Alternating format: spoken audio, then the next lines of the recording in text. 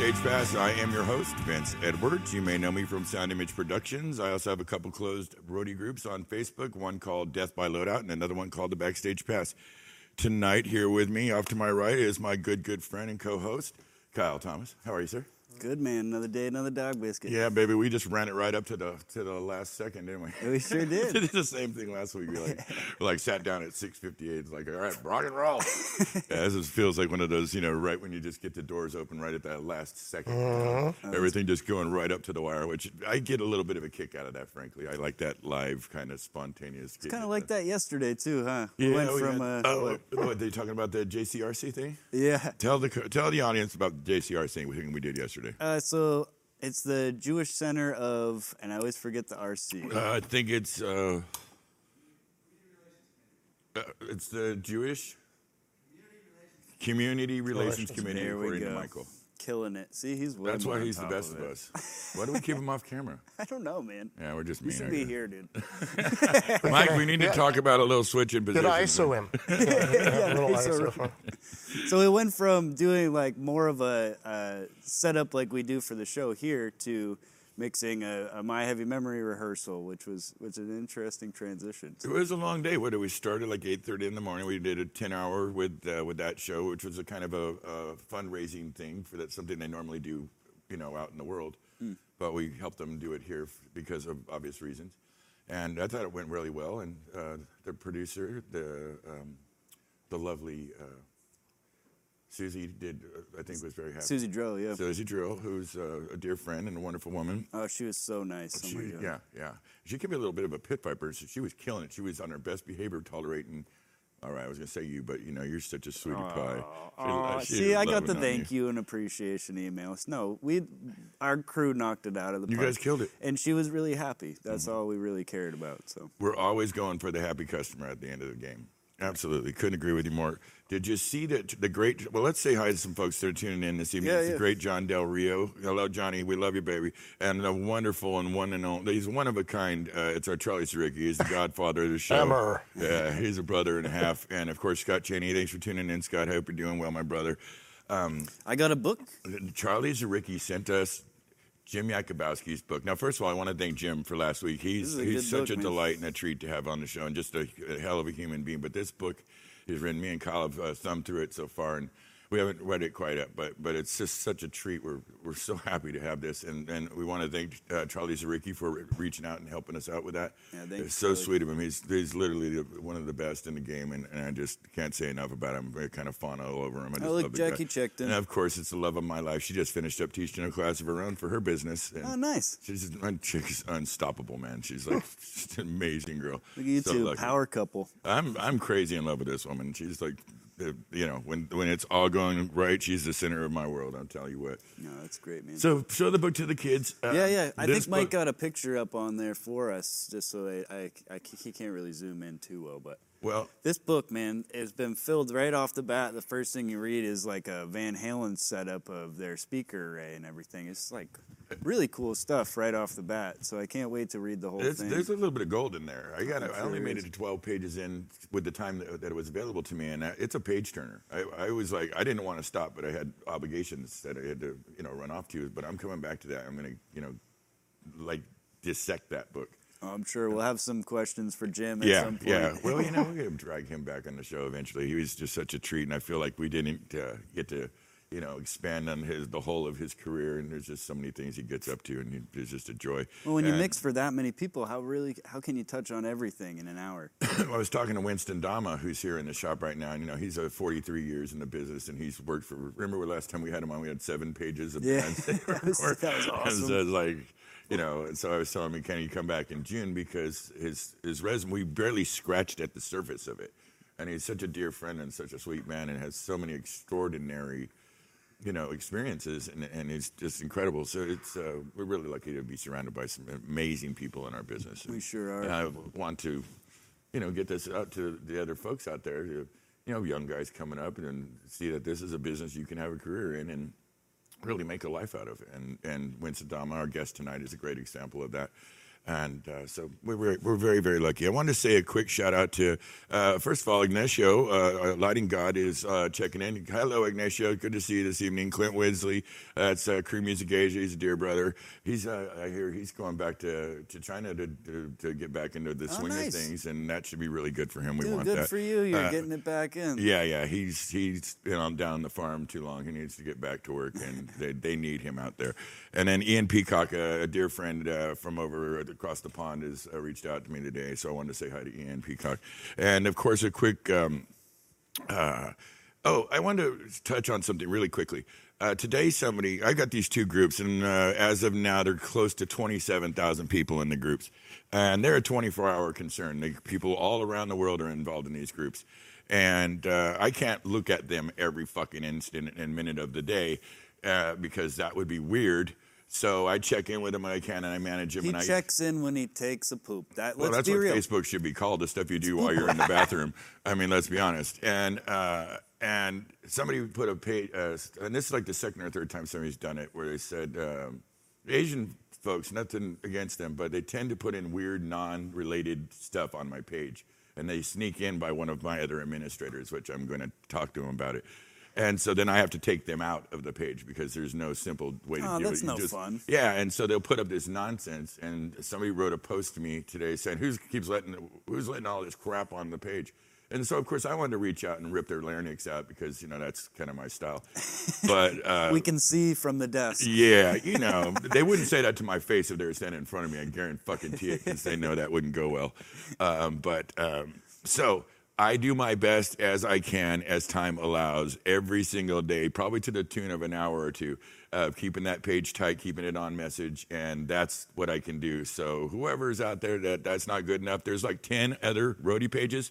Fucking run along. Go Guys, check those out. That was a really nice way for Vinny to say, "Don't pee on the beehive," because it is a beehive. Yeah, and we're doing our best, and we're providing a service to you guys because we believe what we do, we love what we do. But I won't be smacked around or put on blast because I can't get to something fast enough. So pretty much, I'm telling you to go fuck yourself if you don't like it.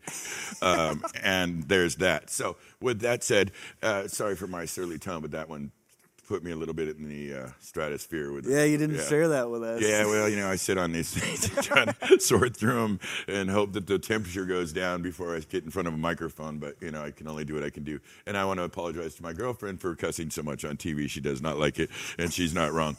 So I'll do better. But so it's great to see you. You You've as had well, a busy brother. week. Thank you for all that you do for us. Hi, Paul O'Doul. I did it to him again. God damn it, what is it? It's like and he's a friend. I like this. This is our friend. It's Pat O'Doul. He's the guy who got me this cool-ass lighter. I love this lighter, Pat. Seriously, you're the best. So let's just get right to it. I got a big show. We've got really a legend in the business. I can't say this enough. This guy is the history of rock and roll. It's good to see you. Thanks for being here. Let's do this thing. All right. Tonight, we are blessed. We have a rare treat for you kids. I can't tell you this enough. This is a gentleman who has been in this business he's really one of the best of us. He's in a compendium of knowledge and experience in this game. He's worked for some of the biggest bands in industry. He's worked for Bill Graham. He's came up through the rock and roll from the late 60s to this day. He'd be working right now if it wasn't for our ongoing weird situation. He works in the rock and roll game. He works in the jazz game. He works in the touring, live touring shows game. It doesn't matter. He can do it. He's done it. He runs the Great American Music Hall here in the Bay Area, one of probably the most enjoyable, fun places to gig at, and go see good shows if you're a fan. He did sound. He worked out the Altamont. Now, Altamont is an infamous situation that happened in, I guess, late 60s, early 70s. 69, where the Rolling Stones came in town and shit the bed and hired the Hells Angels. We're going to talk about that. This guy is seen and done. He's an amazing man. He's an associate professor for the California Jazz Conservatory in Berkeley. Can you please help us welcome the wonderful and amazing Lee Brenkman? How you doing, Mr. Brenkman? Doing well. So good to see you, my friend. It's really, really a treat to have you here in the audience on the show today. How have you been during this COVID-19 thing? Well, aside from the boredom and the lack of income, I've been doing okay. Excuse me. Those are the tricky parts we've all been trying to overcome. But you don't seem any worse for the wear. Yeah, I'm looking at it as my rehearsal for retirement.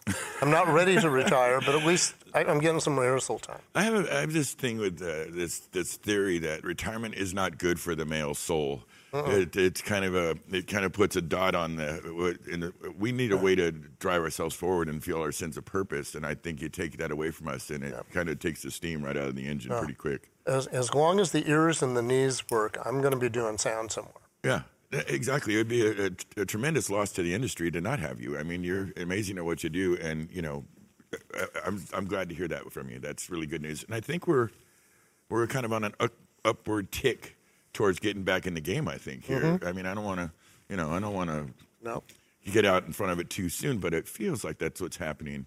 Yeah. So let's hope that's how it goes. Here at the show, we're interested in the origin story. I mentioned you've been in the game for a long time. Mm-hmm. What drove you to come to the game? How did you get into it? Well, I was an AV nerd in school. I was the guy with the threading the Bell & Howell 16 millimeter and the Wallensack reel-to-reels. And I was doing this when I was in the 4th grade. Wow. That's impressive. By the time I was in high school, I was running the sound system in the auditorium, which sounds impressive, but, we're talking a 3-input Bogan.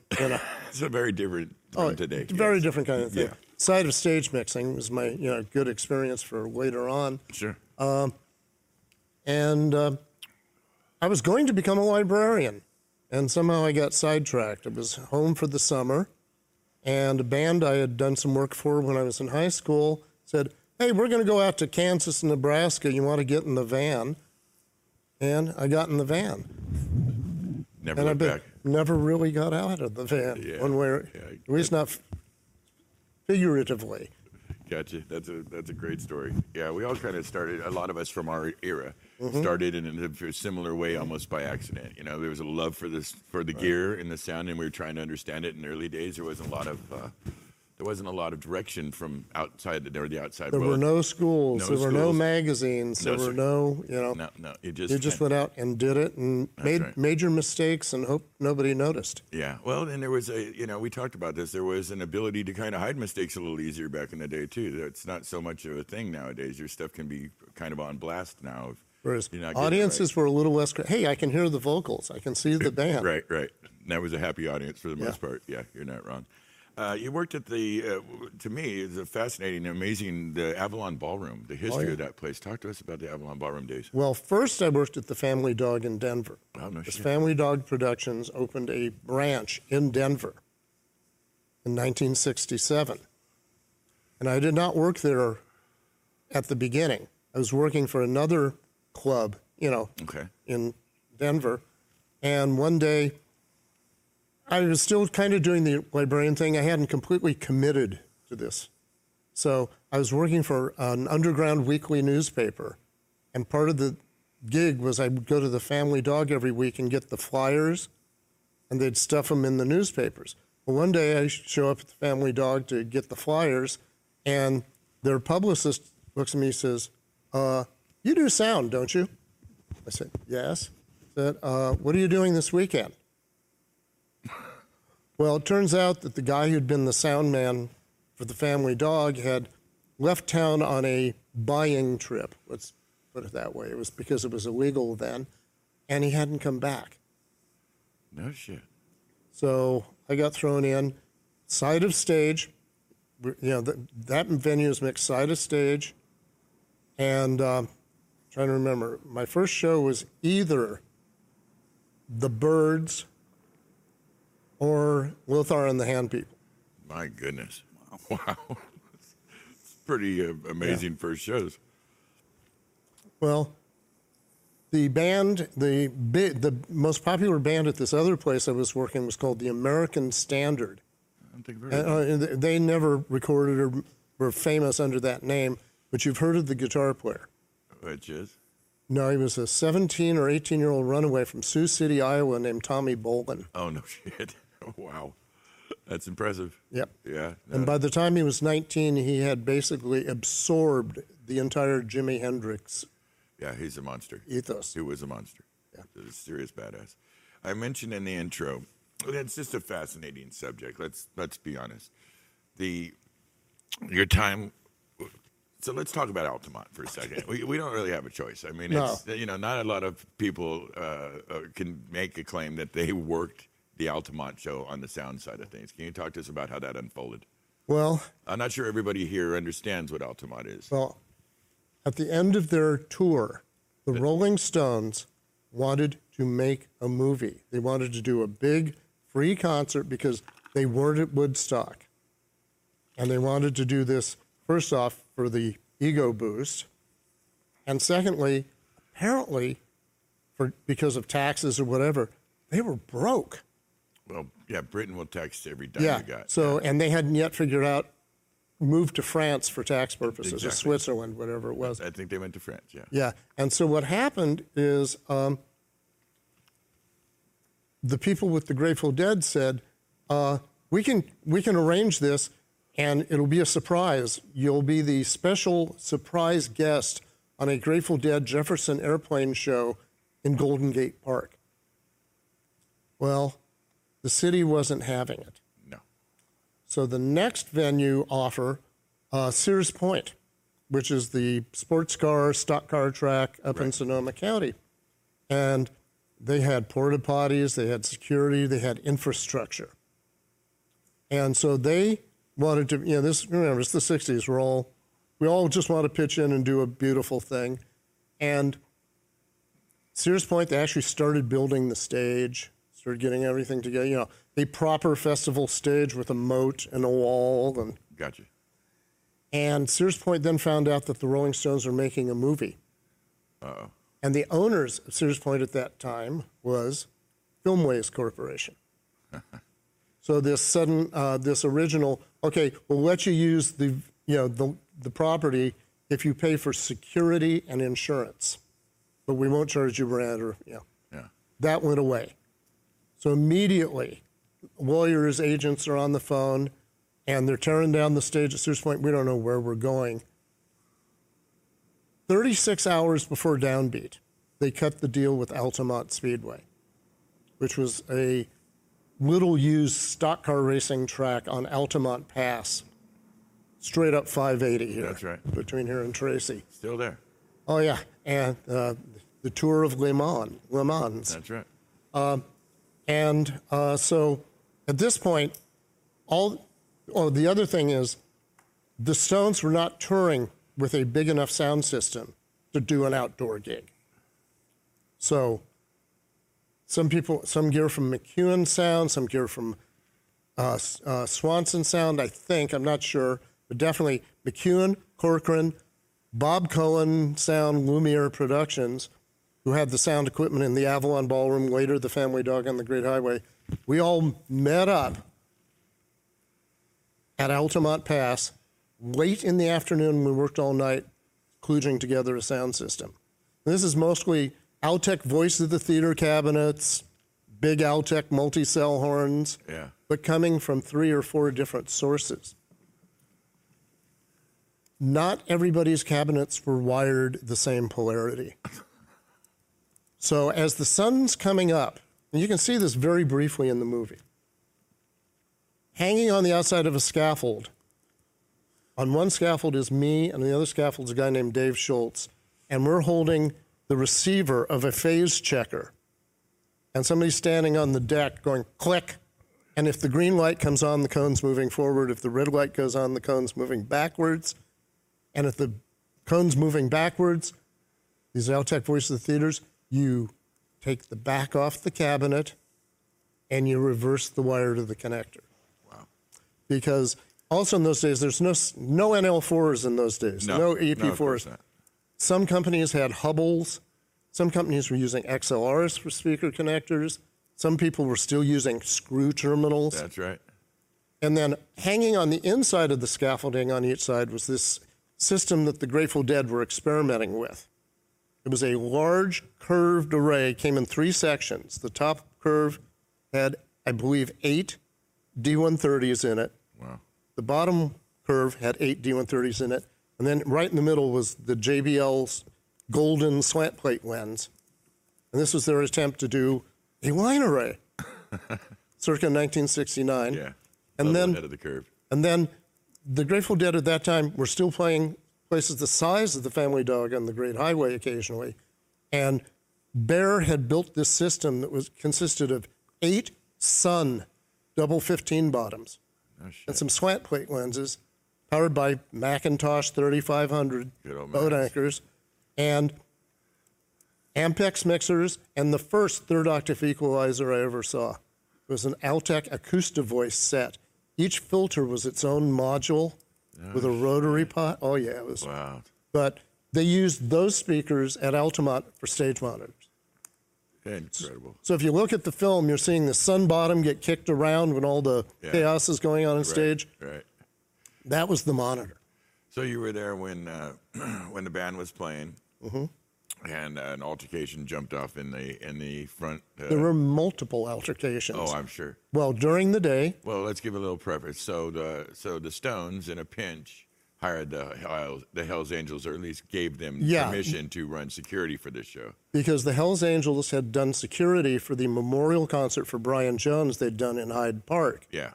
What they didn't realize is that the English Hells Angels were choir boys compared to the San Francisco and Oakland chapters. Sure.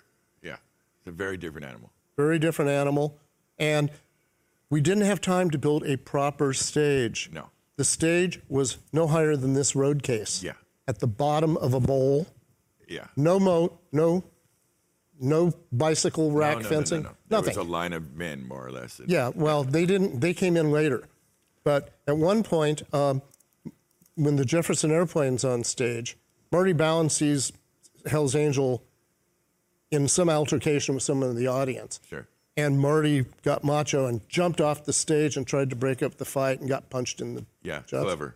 And the always diplomatic other guitarist in the band said, "Hey, some Hell's Angel just punched my lead singer, and I don't think that's very cool," which of course made the Hells Angels very pleased.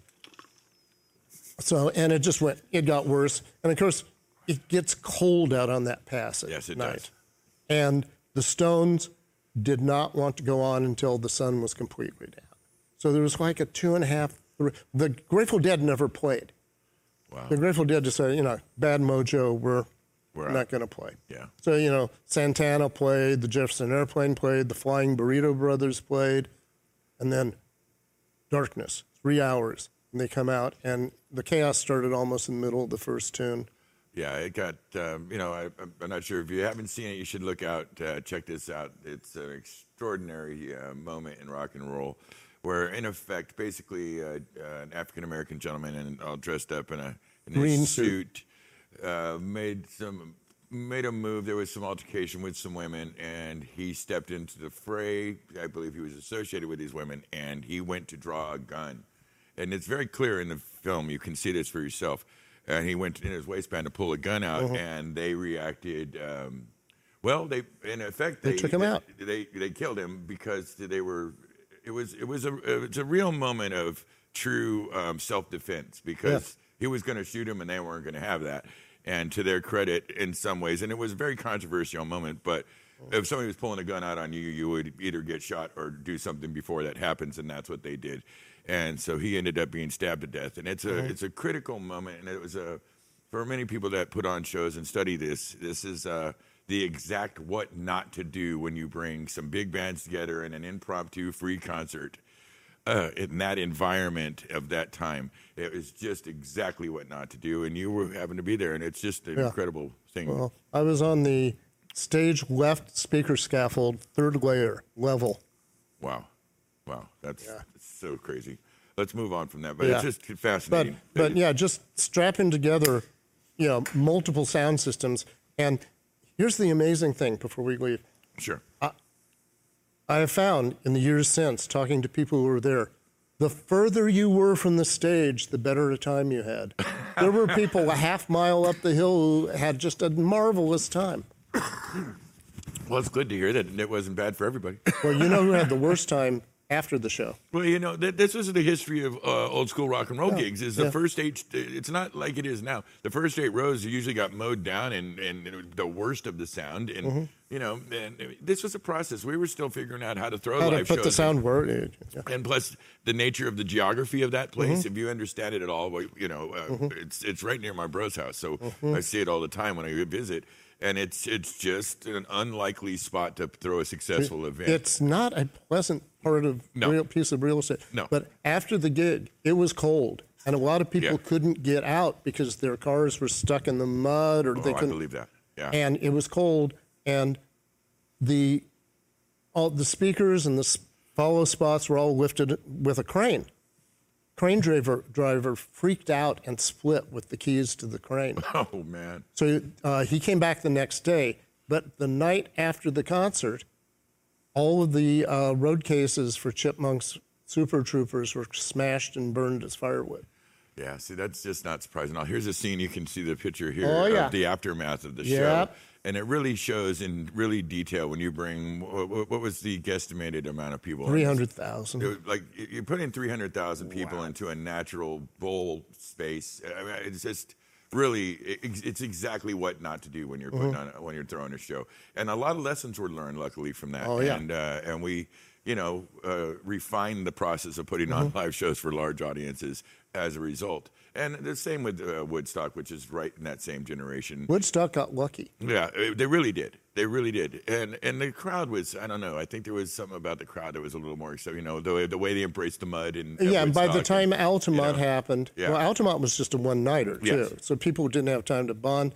And to be frank, the kind of drugs people were taking was changing. That's right. People were, a lot more meth, a lot more, you know, downs, so it was a different vibe. Yeah, it was. Well, you know, we're transferring, or there was kind of this weird going from the 60s, and it was kind of closing out, and the 70s were being joined quickly. Yeah. And like you said, there was a kind of a harder edge to that, and I think the things that people were putting in their bodies, their sensibilities were changing.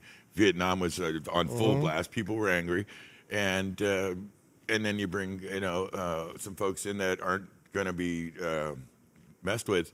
It was just a kind of a powder keg. It was. I think it had no choice but to blow up. In some ways, we were lucky not more people got hurt. Yeah, that's a good way to put it, really. Yeah, that's a very good way to put it. All right, moving on. Thank you for sharing your experience with that, because it's fascinating to me. And, you know, just a little bit before my time. So, but you know, I've studied it in detail, and it's an absolutely fascinating thing.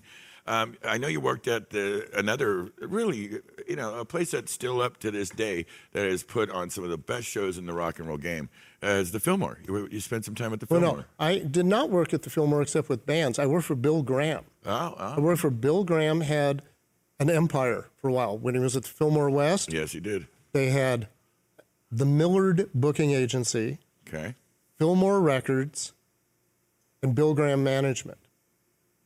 And with shifting personnel, because in California anyway, you can't be someone's agent and manager.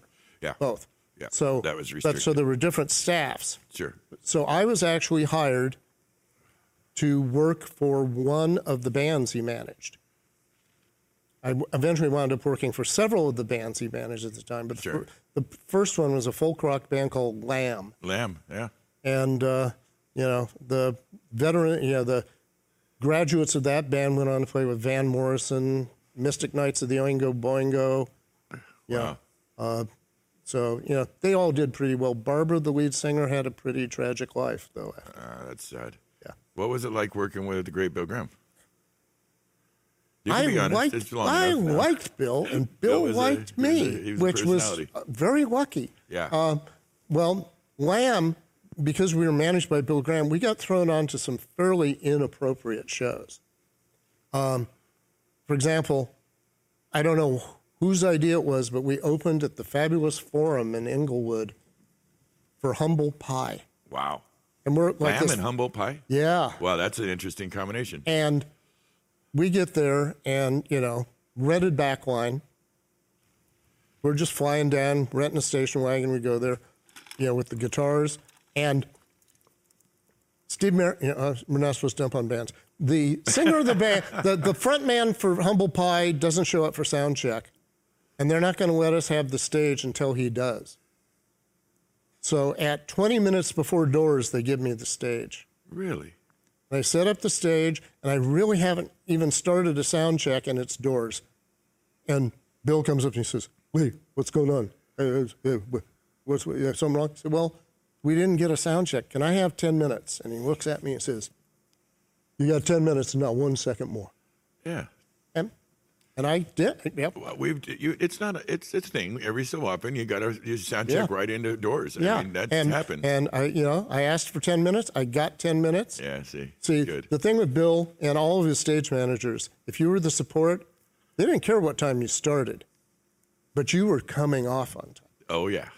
That was kind of a cardinal rule, isn't it? Yeah. Yeah. Then the other Lamb, not as inappropriate musically, we opened for Neil Young at the Oakland Coliseum. I could see that working a little better. That worked a lot better. Yeah. But Linda Ronstadt was supposed to open the show, and she got laryngitis. So I get a phone call at home at 10 a.m., and it, unmistakable voice, it's Bill Graham. Yeah. It's like, "Lee, can you have Lamb's equipment to the Oakland Coliseum? How soon?" I said, "Well, Bill, it's at the rehearsal studio in Marin. I could call the drummer and So the drummer and I go to the rehearsal studio in Marin with his Buick station wagon, because all of Lamb's backline will fit in a Buick station wagon. Snugly into the station. Yeah, snugly, but it all fits. Yeah, but remind people that station wagons back in the day were friggin' massive. Well, this was a Buick station wagon. It was probably 200 inches long, 225 inches long. Yeah, serious car, a lot of car. Yeah, you put a lot of drums, combo amps. I think our bass amp was like an acoustic 160. It's like everything fit. The only thing they had to provide was the grand piano, and Jack Nietzsche was playing with Neil, so there was a grand piano. Perfect. So we pull in about 2 p.m. into the loading dock of the Oakland Coliseum, and this is before cell phones or much of anything. We put semi, red Buick station wagon down at the dock. And the guys at the dock just don't believe we're the opening band. Yeah. They think we're trying to scam our way into this show. Right. And so that's funny. Without a cell phone, so I leave David in the dock and I walk around to the box office, hoping that I can find someone from BGP that knows me. Say, "Can you call the dock?" Yeah, tell them we're actually supposed to be there doing what we're doing. Yeah, we killed. I mean, we really did. We got a great response. However, there are some people, because it was kind of a folk rock band with a girl lead singer, there's some people thought she was Linda Ronstadt.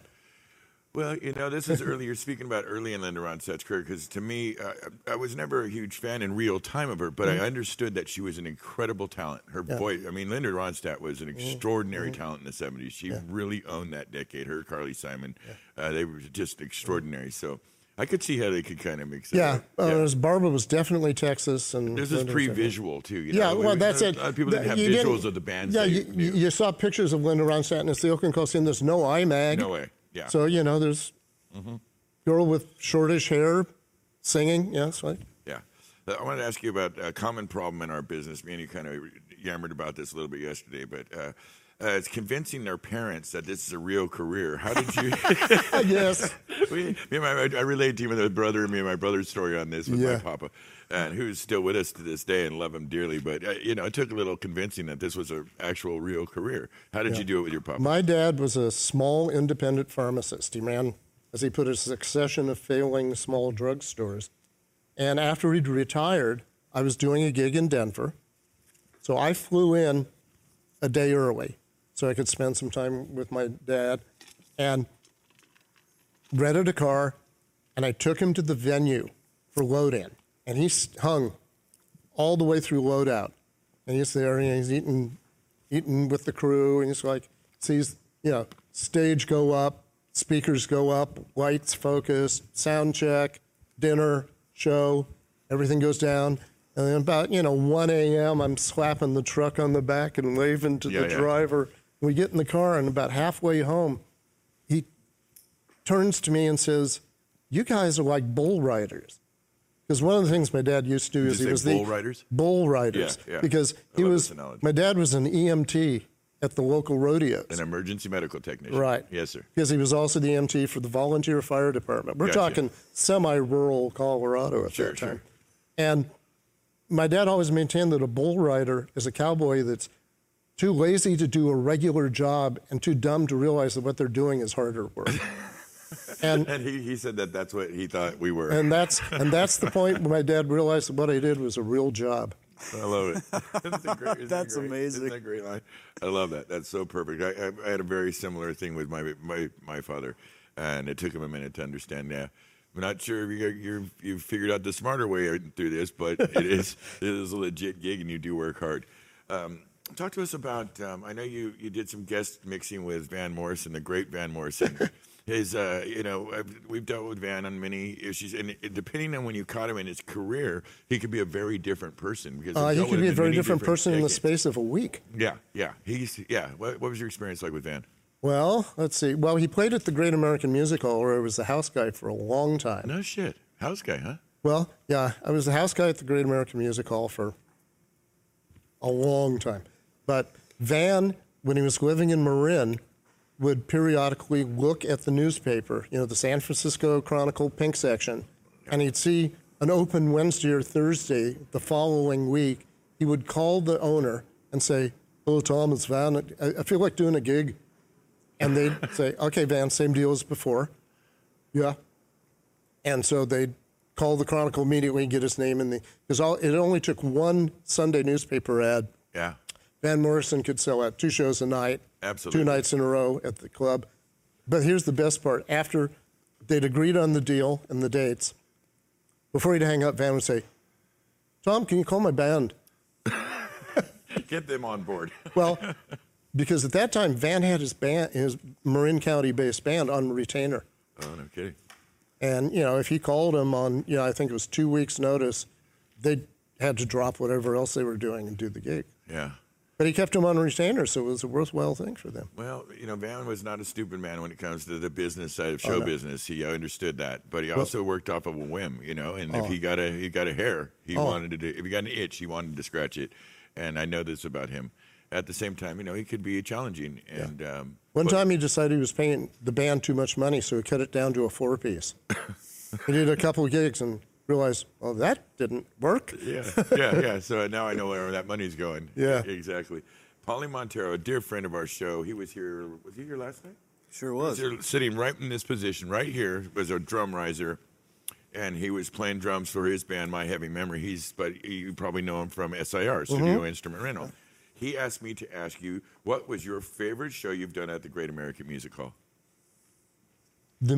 My favorite show was not a rock show. It was jazz violinist Stefan Grappelli.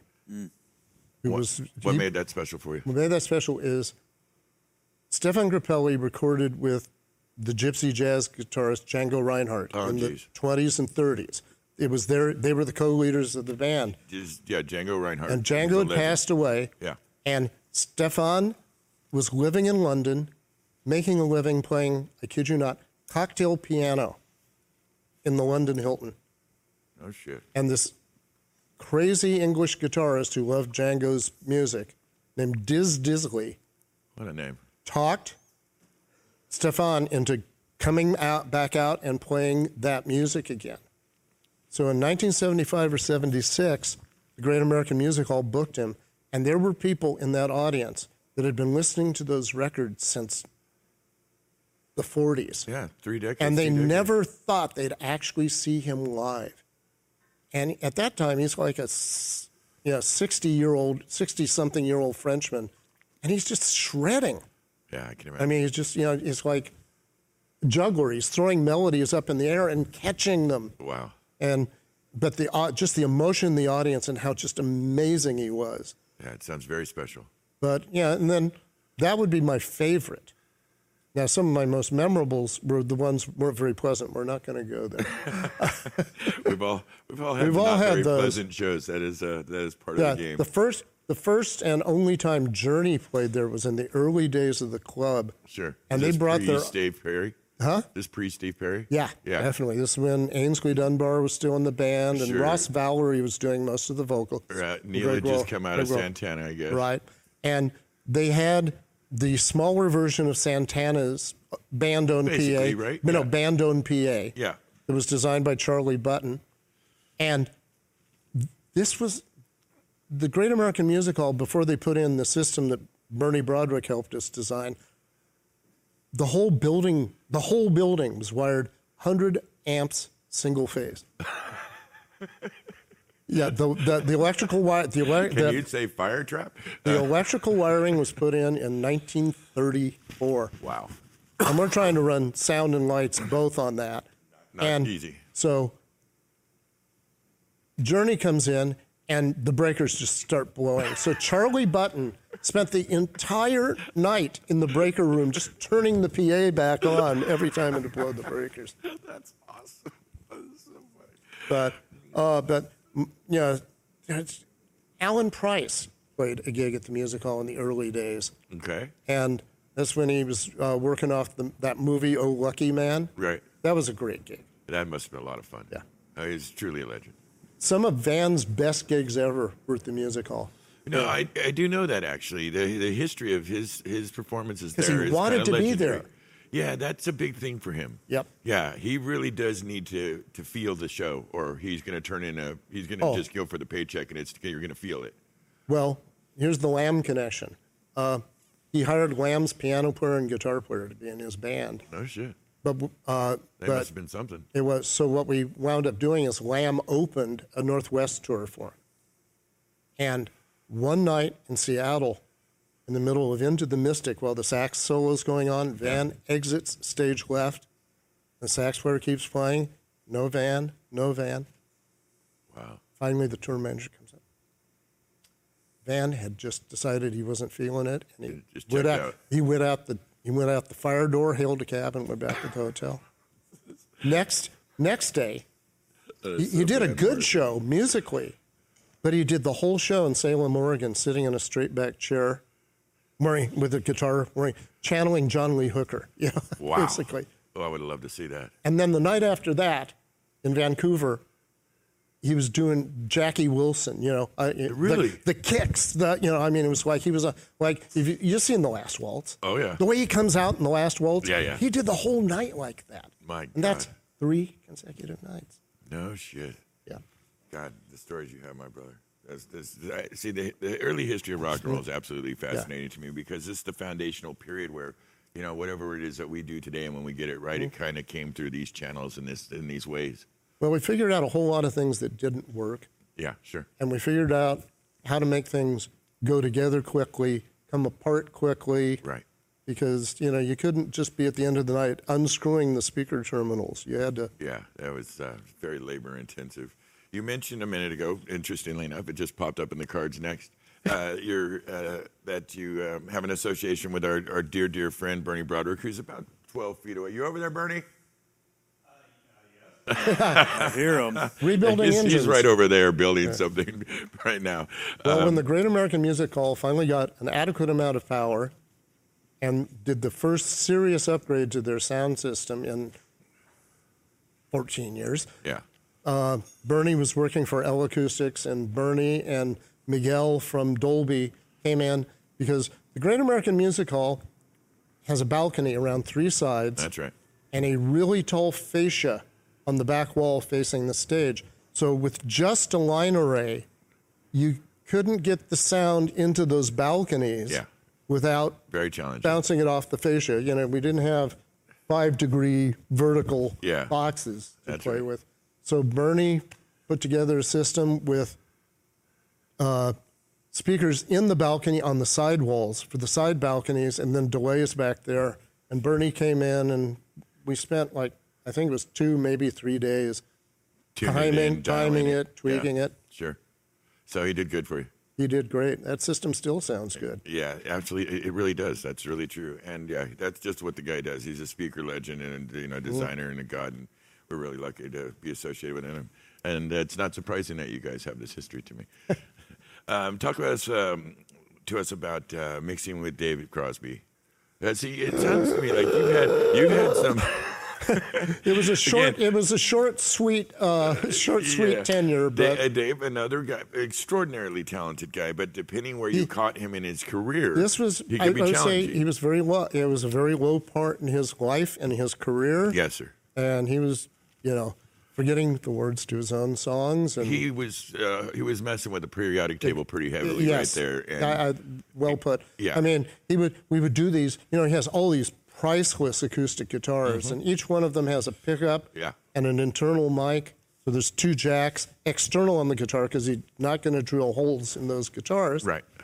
And we do these long sound checks on each guitar, and then he'd come out for the show, and he'd plug the wrong jack into the wrong plug, so the mic output was and it's like, oh man. And of course, this was before.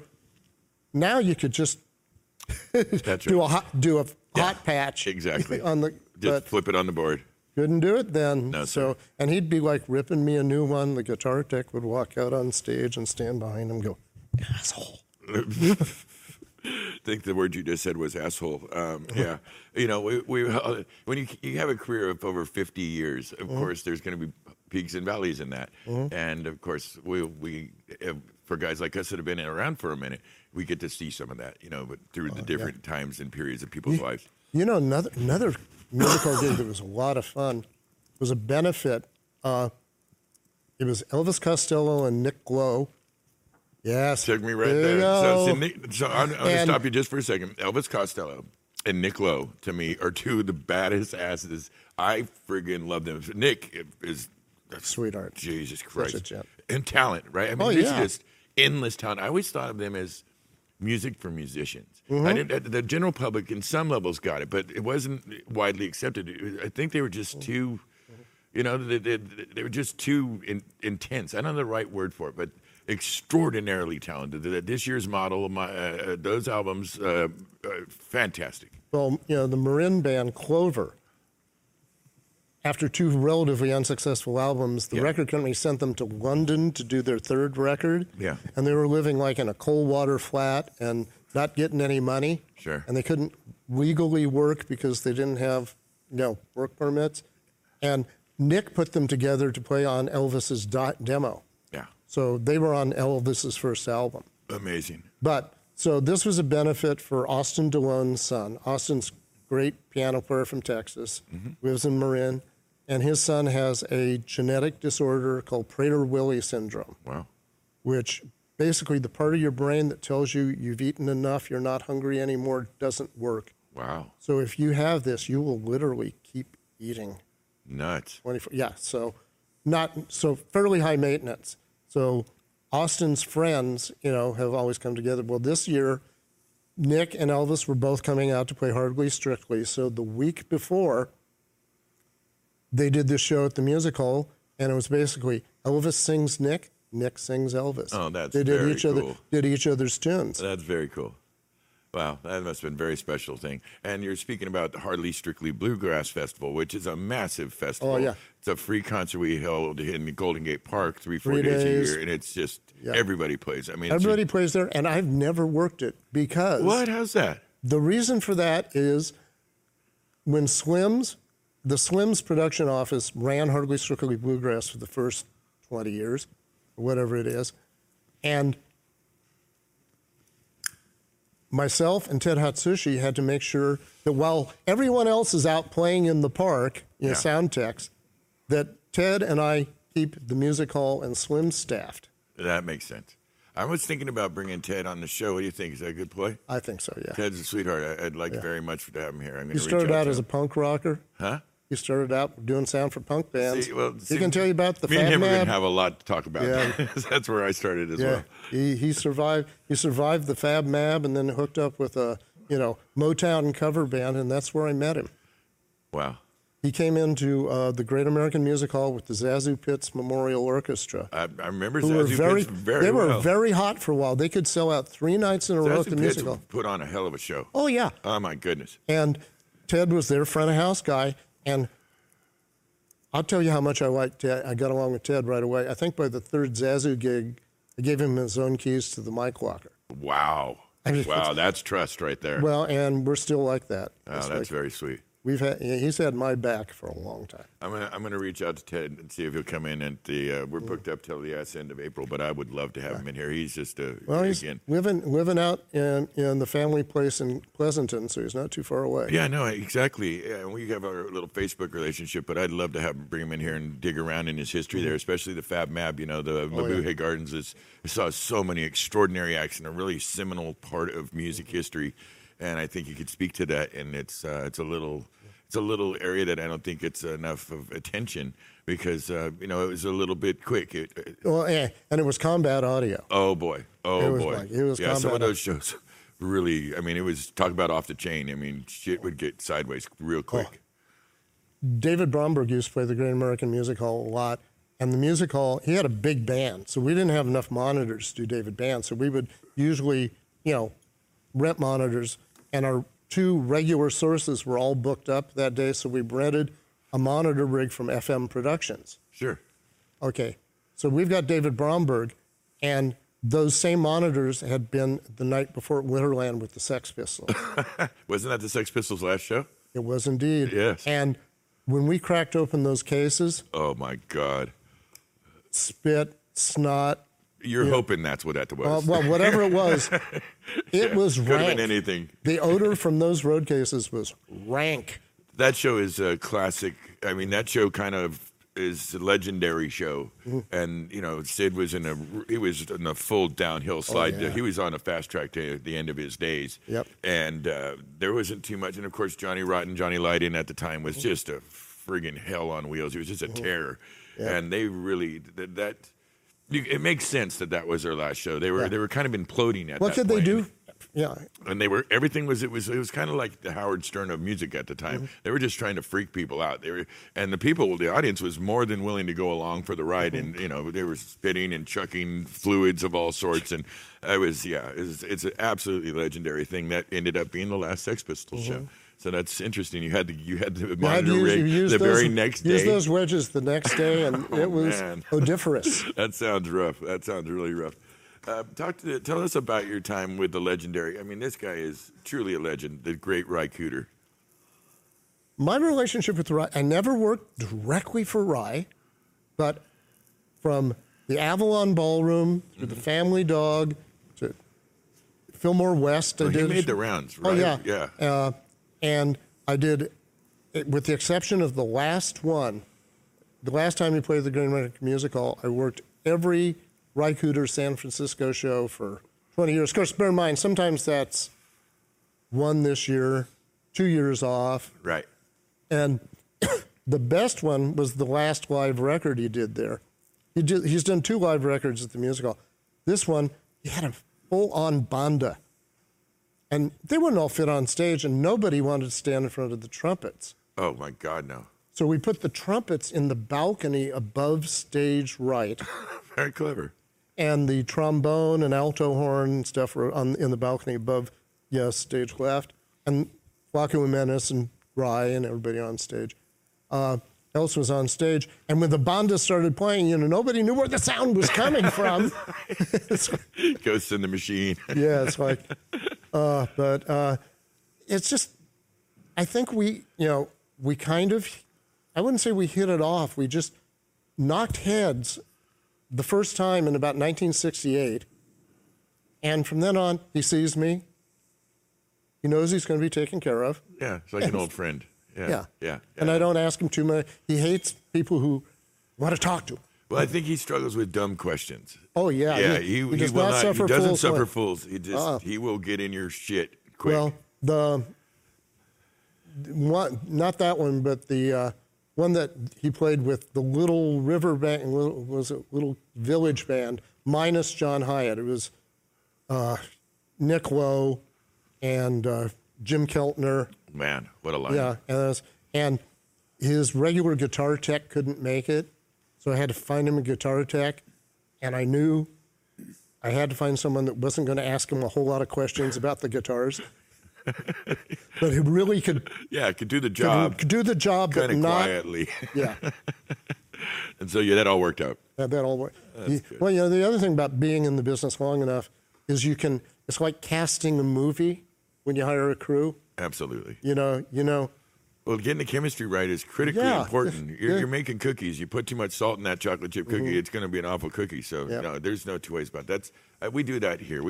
That's something that's really critical to making things work well is putting the right people with the right other people for the right job. Yeah. And so the artist comes into that understanding of certain personality types and the energy level you bring to a thing is critically important. I think you're a student of that and understand that very well. Well, at the time of the shutdown, with both Slim's and the Great American Music Hall operating, I had like a call list of like 14 or 15 sound techs. And, based on availability, Sure. Okay, these guys are good for, I shouldn't put this person on a hip hop show, but this person would love it, so right. I had that luxury of, It's a very nice luxury to be afforded. Yeah, no two ways about it. Last time I took my gal over to see The Fix, right before the hall closed, right before Slim's closed. Yeah. And it was just, one of those mortgage tours. They were out getting that money, and Pike Barber was behind the board, and so we hung out with Pike. But, it's sad to see that Slim's went away because it was a guaranteed place to see a good show. And, you could always get to see your bands on the way up and bands on the way down. And it was a kind of a sweet spot for that. That's the mid-sized club reality. Yeah. And Slim's never let you down that way. You could pretty much, and another thing. I miss the pink section. I really do. I still love the pink section. Yeah, it's still there, but it used to be literally just tear it apart to get to the pink section and then thumb through that and see what's going on for the month. If you could get a feature story on your baby band, or new jazz act, or a feature in the pink section, that would by itself would be worth half a house. Oh, easy. Oh, yeah, no. That was a kind of a Bible in its own right. I mean, there was a way to really bring people together from pretty much about 100 miles outside the city in a big, large circle. And you could really do. Well, of course, there were fewer credible venues out in the burbs then too. That's right. Yeah, it was really strange when that went away because I thought that was a big part of the whole Sunday Chronicle experience. Oh, the whole Sunday Chronicle experience was incredible. People who grew up after newspapers don't understand. No, they can't understand. Something about folding that page back and that ink on your fingers. I would take, when I was working Family Dog at the Great Highway, I didn't own a car. So I would be taking the 38 Geary bus from Ocean Beach down to where the pad was. Sure. And I'd get off and change buses at Geary and Van Ness, and there was a Foster's. I don't know if, it's Foster's Diner. Yeah. Open all night. So I'd buy, after Sunday night, Saturday night, I'd buy my Sunday Chronicle. I'd get my Foster's English muffin. Sounds kind of perfect, brother. Oh, yeah, and just sit there and decompress. Because some Saturday nights, that 38 Geary buses, it made its way down the length of Geary Boulevard. It was like being in a Fellini movie. And no doubt about it, right? I mean, really true. We used to kind of experience that at Zim's, our market. We'd kick it in Zim's, kind of corner booth it, and be just after some crazy shenanigans at the On Broadway or at the Stone, one of those. It could be the Mad Fabs during the punk rock days, and we'd sit there and have chicken soup and kind of recount the night's events and all these, it's kind of a freak show. In Denver, it was the White Spot on Colfax. Sure. In L.A., it was the Sambos on Santa Monica. Good old Sambos. Yeah, I feel bad even saying that out loud, but this was a place. It was it was open. Yeah.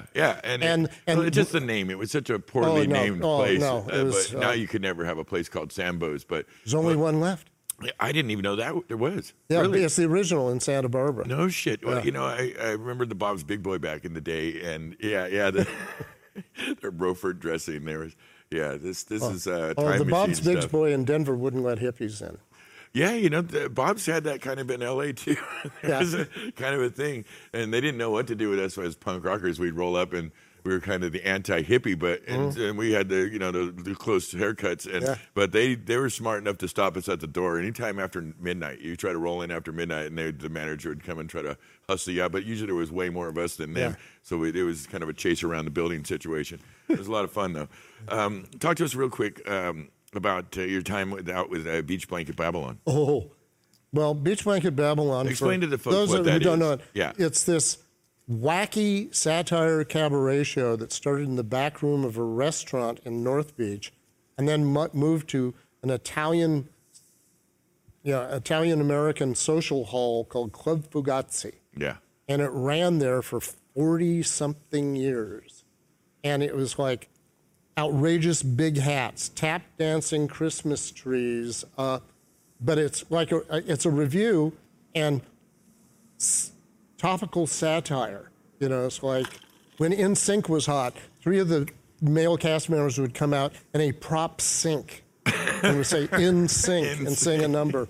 But the theme is Snow White is looking for her prince. And she goes all around the world, and that's how they tie the things together. And the show is very popular in San Francisco. Yes. And then they put together not quite a touring show. They always called it a travel show because they didn't really tour, you know, as in get on the bus and truck and do it. We would go to like Stockton and do shows, or we'd go to Visalia, or I'm trying to imagine that show in Stockton. And a lot of corporate shows. Well, see, I could see that. Oh, the corporate shows are great because... Yeah, but like a place like Bakersfield, Fresno, Oh, yeah. you could really upset an audience with that show. Oh, yeah. Visalia, we had to, okay, kids, PG tonight. It's going to get a little blue in here. Yeah, but Kenny Maslow, the director, when we do corporate shows, he would write a special song. He would pump the client for names to drop. And what the company did, and he would always be a custom song. Oh, that's very clever. And we would turn a convention center or a hotel ballroom into a theater with, drops, curtains, the whole shtick in an afternoon. Wow, sounds like a lot of work. Yeah, but a lot of fun though, right? Oh yeah, we opened the Performing Arts Center out there in San Ramon, which is also the high school auditorium because that's the way they do it in the Yeah, Burbs. they share it. And we were the very first thing in there. No kidding. And Phil Brown, our rigger, he comes down from the fly, and he comes to Larry, who's the production manager, and me, and says, Larry, Lee, look at me. Look at me. What, Phil? No, look at me. There's no dust on anything. Because normally when he'd come down from the catwalk, it'd be like you're furball. Covered in dust this thick. Yeah, that's very common. And to go into a new facility like that, it must have been a little startling. Yeah, and the other thing is now that the show's closed, I can say this. The director, we would do a full dress run through afternoon of the show every time because there was new material and different stage. And we had to make sure there was enough overhead clearance for the finale hat. Oh, wow. Because the finale of the show, the hat lady comes out, and the hat is like 12 feet tall. Yeah. And it's the San Francisco skyline. Yeah, it's something to see. And then as they go into the last chorus of San Francisco, open your Golden Gate, the stage manager pushes the button for a garage door opener. And it goes up even higher. The Transamerica Pyramid goes up even higher. Kind of telescopes it out. Yeah, telescopes out. Yeah. And a little biplane flies around so it. Good. A lot of fun. And so the stage has to be hard and level. Otherwise, the hat lady will, because no human being could support that hat. No. There's a space frame underneath it on casters. But the director, anyone who's done sound for rock bands knows this. He had no high end left in his hearing. Oh, wow. And so while he's out in the audience during the sound check, I've got the 4K spike on everything. Because if you can't understand the words, you're not going to laugh at the jokes. That's right. And he had to be able to understand the jokes, and, he's got that kind of hearing. Yeah. And I'd have to tell the producer or the event planner, yeah, just trust me. what showtime is Yeah. No, we've all had to mix for the tour manager or the band manager sometimes, and then you adjust accordingly. And he's for a the wonderful show. guy. He's really sure, talented, but he just... we've been around enough to know there's a few guys in the game right now that have some hearing deficit, and sometimes I can't mention a name right now, but there's one guy that comes right to my mind right now who's a famous, world famous band manager that will come and get in your ribs and tell you need to pump it up here and there, and how do you tell him? And he's like this tall. And you tell him, dude, it's you. It's not us. We all can hear that. It's you. But he's one of the biggest rock managers in the game. So you give him what he wants, and then you alter it when he's away.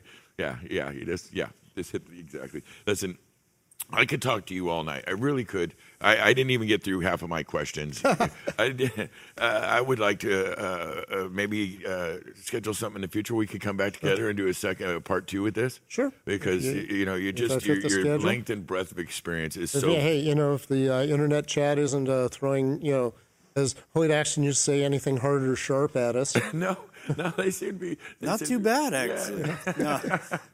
Battle Dual chimed in and said, I liked riding the 38 and playing Spot the Hawker. No, he means hooker. Yeah. I know what he means. Pat's saying he used to ride the 38 bus and they'd play Spot the Hooker.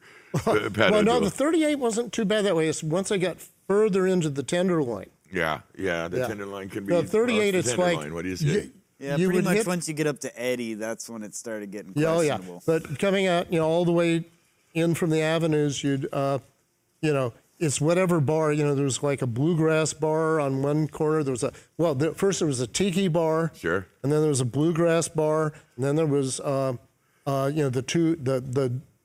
Bermuda Triangle of Irish bars. Yeah. And so you'd get a different class of drunk, every 12 blocks. I do remember the Polynesian phase that happened during the 70s. That was a thing. My uncle actually owned a place called the Tiki Bar down in San Diego. It was a thing. Listen, it was an absolute honor, a treat to have you here, my friend. Thank you for coming in this evening. It was an absolute pleasure. Well, the car knows the way. We'll do it again? All right. Thank you, my friend. Thank you, Lee. It's Lee Brenkman, just a true legend in our game, brothers and sisters. Thank you for being here. What a great interview. Seriously. Listen, we're running long tonight. Thanks for being patient with us. There's sometimes, like I've said before, when the conversation's good, I'm staying in. It's just that simple. And so thanks for hanging out with us.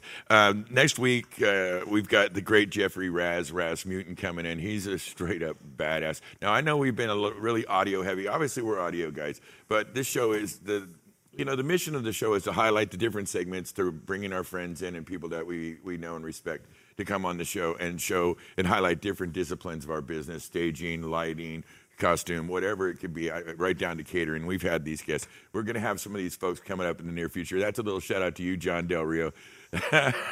He's up my ass about mixing it up a little more. But what can I say? I got a lot of audio friends. So we're going to have the Raz in next week. This is Jeffrey Rasmussen. He's a dear, dear friend. Decades in the business. Steve Miller Band, Evanescence. I could just go on and on. He's an extraordinarily accomplished guy. We're going to talk to him next week, 7 p.m., right here on Thursday. We appreciate you coming out. I want to thank everybody for that helps make this show possible. I want to send you all love. Please keep care of yourselves and take care of each other. Be kind. This is my biggest and best advice. Be kind. Call your friends. You never know, they might need you. Until next Thursday, have a great night. Thank you for tuning in.